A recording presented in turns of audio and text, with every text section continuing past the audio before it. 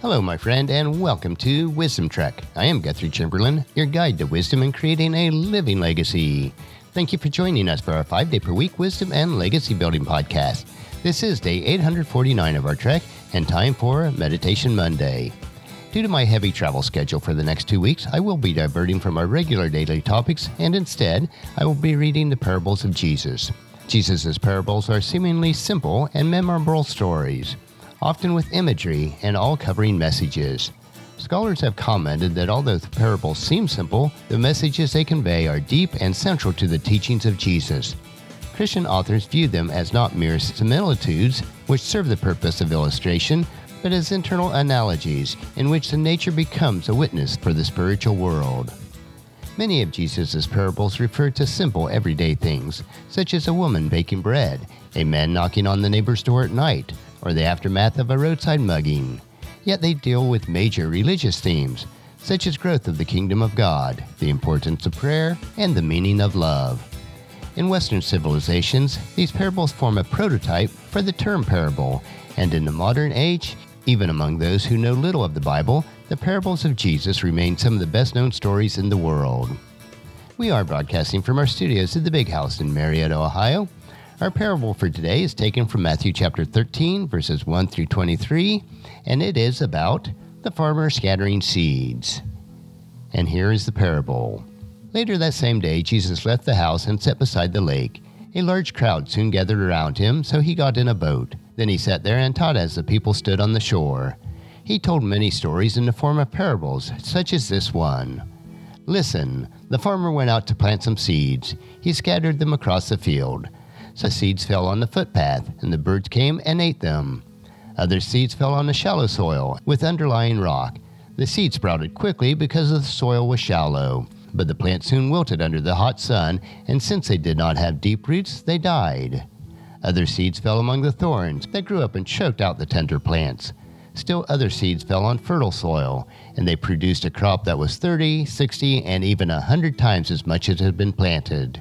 Anyone who has ears to hear should listen and understand.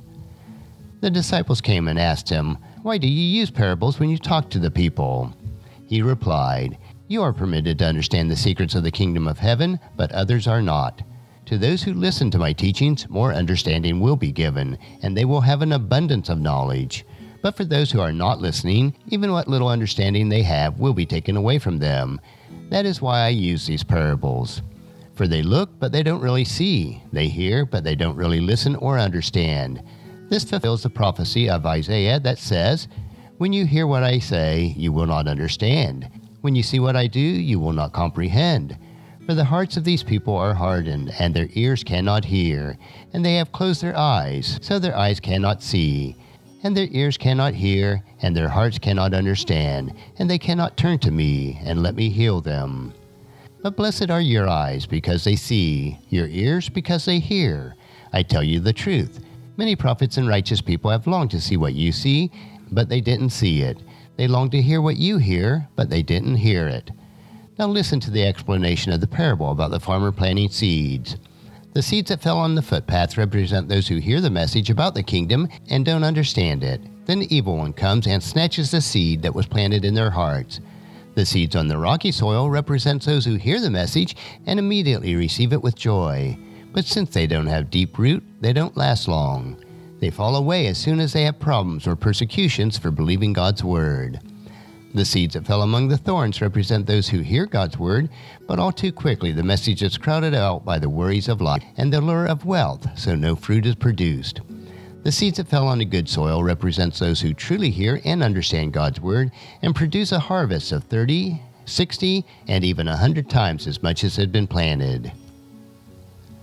Well, that concludes our parable for today. Next week we will continue on our trek on Meditation Monday as we take time to reflect on what is most important in creating our living legacy. On tomorrow's trek we will continue with the parables of Jesus.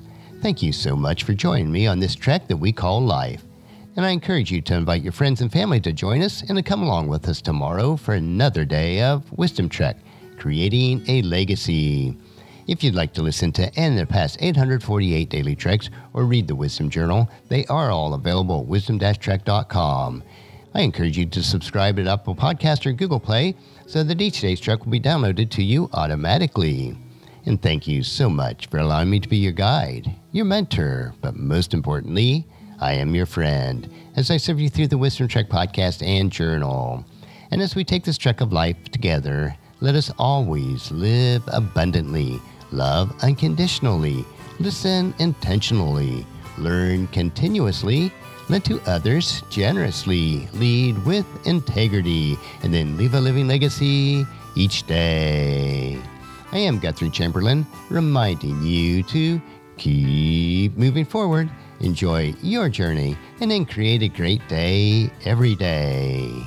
See you tomorrow.